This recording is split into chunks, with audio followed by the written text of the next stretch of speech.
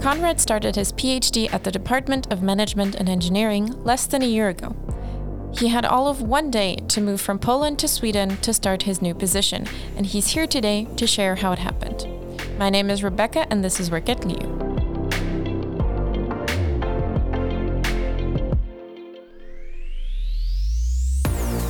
Welcome, Konrad. Thank you for joining us today. Yeah, hi. Thank you for having me. So first things first, tell us a little bit about yourself. Where are you from? How are you? So I'm pretty good right now. I'm a PhD student at LiU. I come from Poland. I started my PhD in October, so I still consider myself relatively fresh PhD student. Although, I guess there are some newcomers that are more newer, but yeah, it's still the beginning. So it's just been a few months? Yeah. Half a year? 7 months. Yeah. Okay. That's good because we never know when people are listening to the episode. So it's always good to talk in months. So you're from Poland? Yes. What's your background in? So I started my bachelor's with green technologies and monitoring at the chemical department. And then I switched to chemical engineering. Mm-hmm. But I wanted to kind of switch the field more into the system analysis. But I still wanted to do it about biogas. So yeah, it was like kind of perfect match with the position I found at LiU. So that's a great segment into the next question, which is how did you end up at LiU? Yeah, so basically I just wanted to found a PhD position outside of Poland. Mm-hmm. And my main aim was to do research regarding biogas, mm-hmm. whatever it would be, either in laboratory or other case. And since Sweden has pretty well-developed research area, mm-hmm. In the biogas-related sector, especially that in Linköping you have the Biogas Solution Research Center, so I would say it was like a perfect match. And and that's how I found it. And then I found myself here. All right. Had you ever been to Sweden before, or was this like a leap of faith into the unknown? It was totally my first time when I just flew here to sign the contract and to check the apartments. I managed to have a meeting to look at them. So I haven't been to any Nordic countries before. How much time did you have to prepare your move to Sweden? So I finished my last contract on 30th of September, and I was starting the PhD on the 1st October. So one basically, day. I used this day to take a ferry from Gdańsk to Karlskrona. And luckily for me, it was Saturday, so at least I haven't go to the work, but I had no time in between. Oh, that sounds quite stressful. Yes, but I think I was very lucky with the apartment because I managed to find something that I really like, and it was already 1 year contract. So I heard that a lot of people struggles with moving, especially when you're not in the system before. So since I managed to have the contract starting at the same date as the PhD, so I was just driving to everything ready, but I know that it's not a very typical case to be, and people look for like a 1 month or 2 month solution and then they have to find something else. So but on the other hand, it was kind of stressful to match it like in 24 hours difference. Is it usual for PhD positions to start in October? Do you think it was easier to find an apartment because it was around that time? Or I think I was very lucky. I have no idea about the starting date of the PhD position. I'm not sure if there's any rule. But the October was good since the semester starts in August, if I'm correct. Yeah, late August, yeah. So the students that they have to find apartments, they already found them, and apartment owners who didn't have no one renting them were in a need. So I think I had 3 apartment viewings. And also the current market situation was kind of also in my favor, because 2 of them were trying to sell the apartment during the summer. So since there is no demand right now, they just decided to rent it again. So I was like extra lucky, I guess. I mean, that's great. Yeah, I'd love to hear that. You mentioned that you wanted to, like, you took this PhD position because it was a field that interested you. Yes. But what about, like, did the country play a role in that as well, or was it just about the PhD topic? The country itself, well, I have to think about it first, but so I had some assumptions about Sweden before, which were mostly true. But I think the research field was like the main, and of course the financial situation, which is also great here. Like the conditions that are provided here are, I guess, at the top level when you look abroad. Especially that I can compare it to the Polish situation, which is not well suited for staying in the research right now. So I guess those were like 2 main reasons or for me. Yeah. Did you know, like, did you do a lot of research about the university beforehand, about like work conditions here? Maybe a bit, because my PhD is also funded by the Biogas Solution Research Center. So it's kind of looking more into their portfolio than like the university itself. But yeah, of course, I also like take a look since it's 5 years perspective. So it's like kind of good to know where I am going.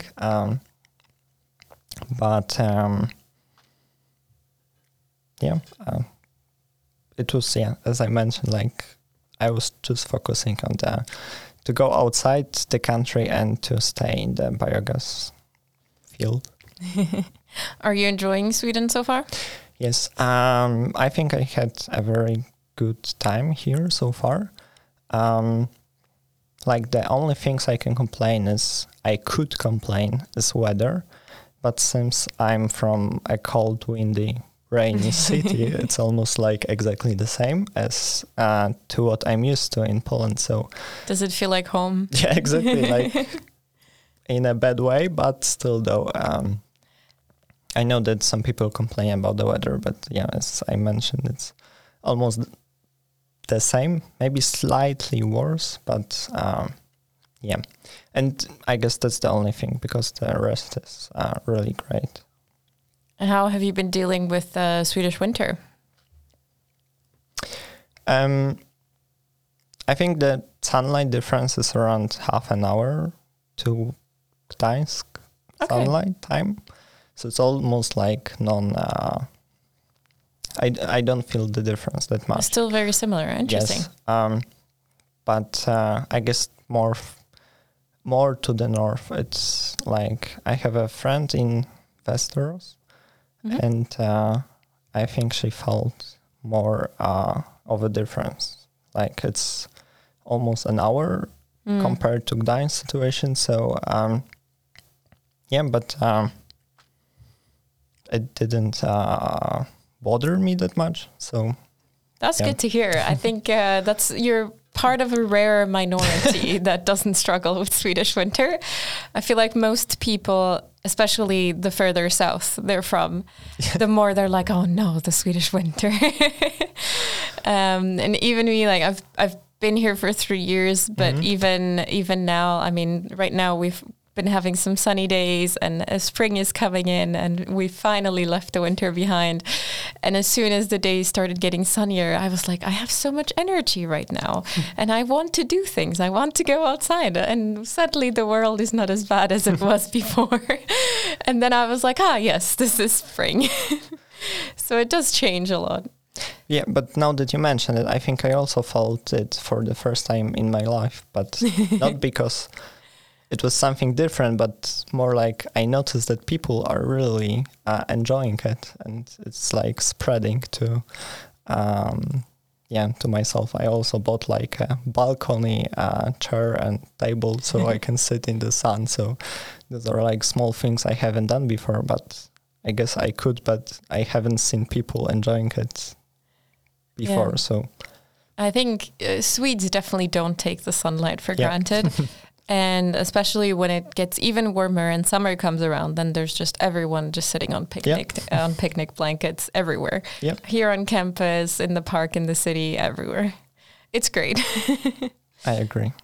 You mentioned that you moved to Sweden in just a day. Yes. But in terms of bureaucracy and paperwork, did you have any struggles or difficulties there that would be important to share? So I guess it depends if you're European Union citizen, because I guess when I compare my cases with some other PhD students from other countries, they had more struggle, or like the decision time from like tax agency, it took longer. But I think I managed to have personnummer and in somewhere like 2 weeks.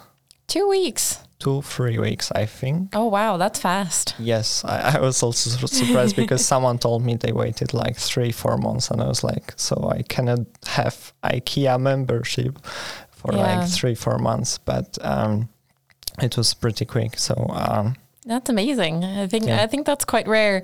When I first came to Sweden as a master student, not as a staff, but I waited 5 months for my personal number, which is crazy. Yeah, because without it you don't exist here, and it's very difficult to have anything settled like internet, at the apartment, gym membership, the IKEA membership, which very useful. I was so surprised when I went to IKEA and I wanted to have the membership, but they said no, you have to have the person number first. So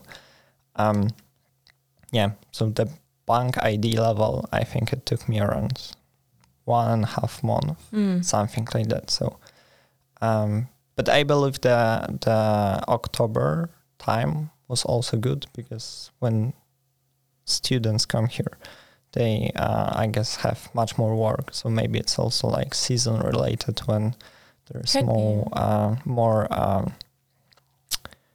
people in lines or something like that. But I guess I really had a very lucky case when I'm looking back right now at those things.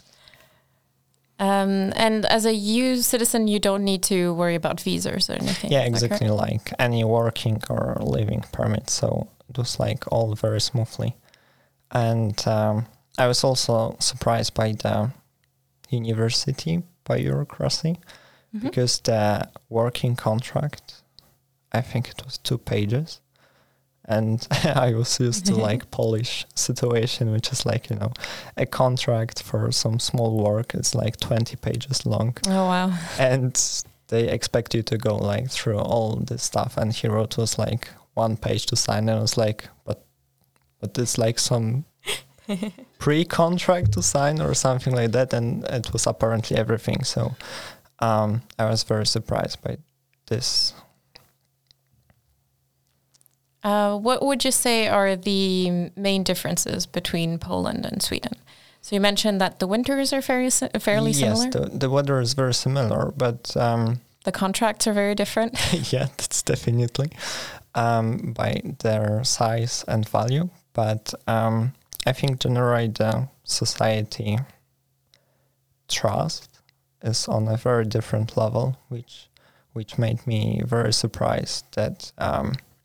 For instance, we took a trip to the ski resort with other PhD students from LiU PhD organization, and we rented the equipment. And when we were giving back, I was so surprised. There's no deposit. There's nothing to sign that I'm giving it back. It was just one person collecting from everyone.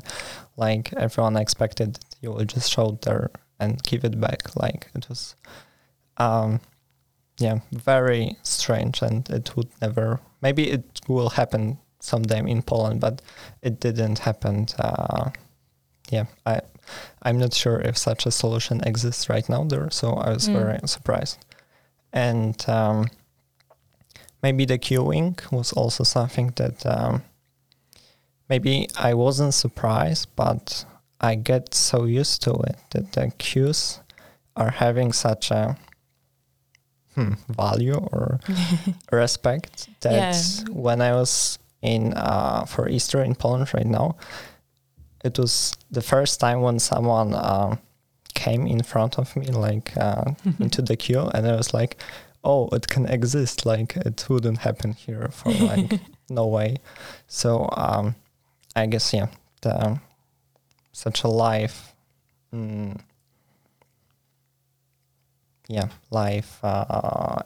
everyday life situation that you never thought about them until they happened in different way. Yeah, I think it's always interesting to hear how it's usually very small things that people, when I ask this question, it's usually very small things that people mention, like either the way they talk or the queuing is very typical, or how Swedes react to sunlight is also very typical. So it's usually small things, and I think that's really fun to notice these small cultural differences between countries. How would you say that the educational or work systems differ? Because you mentioned the contracts, but like Sweden is fairly popular in terms of like work-life balance, and that's a big topic here. Would you say that lives up to the expectation? So I also worked for 3 years as a research assistant at my home university in Poland, and work-life balance is like on very different side of the scale. Like here, for instance, I told my supervisor that I was working over the weekend, and he gave me advice that I shouldn't do it because the weekend is for the rest. So it's that's nice. Yeah, that's a good supervisor. So like the respect for the work time and the life time, I think it's very comfortable, and I almost felt anxious for the first 2 months because I didn't have this pressure that I was so used to it. So it's really working well here, and everyone seems like very normal about it. Like it's not fake, but it's like just as something as should be. What do you like to do in your free time? Do you have any hobbies? So I go to gym, I run, I play video games. So that's most of the stuff I do in my free time. Recently, I also learned Swedish. And I don't know if cooking is a hobby, but it can be a hobby for sure. Yeah. So some people do it for survival, and I do it for fun. That's good. Yeah. That's good, because then you can do both. Yeah, that's a nice combination. Well, it sounds like you're using your free time. Yes, I sorry. I'm not bored here, so there's That's a lot good. of things to do. It's good to not be bored. Do you want to talk a little bit more about what your thesis is about? I mean, it just started in October, so it's not super concise just yet. Yes. But you can talk a little bit about what you do or what you're thinking of doing or what the research group that you're working with does? Yeah, so I can tell maybe about my first paper I started working on, which is a multi-criteria assessment of fuels that might be used by the trucks for heavy-duty transport. And so it's like an assessment how well they perform in different areas, like in economical one, environmental, social, like what benefits or dangers they can bring. And biogas is there as one of the alternatives that could be used for it. Yeah, I even managed to get my abstract for the conference in July with this paper, so I guess it's kind of going well. It sounds like it's going well, for sure. I'm glad to hear that. So now just to finish up, do you have any advice for someone that is either thinking of applying or has already applied and they're on their way to Sweden now? What is your biggest advice about Sweden or about working here or the best thing you learned? So I believe that if someone is interested in staying in research or combining his career with research, then it's like I would say one of the best places that can be chosen with the environment and possibilities that are provided here. However, if the weather or the sunlight time is something that might be an issue, or I don't know, the distance from the family, then it might be challenging. So I guess it's very personal thing to consider, but generally I would really advise to try applying. Balance positive. Yes, definitely. All right. I think that's a great note to end this episode on. Thank you so much for coming, Konrad. Thank you. And I hope that the listeners have learned something new today. Thank you. Yes, thank you. You've listened to Work at LiU with me, Rebecca, and this episode's guest, Konrad. Don't forget to subscribe to this podcast so you don't miss out on any future episodes, and check out Linköping University's vacancies page if you're interested in applying for a position here.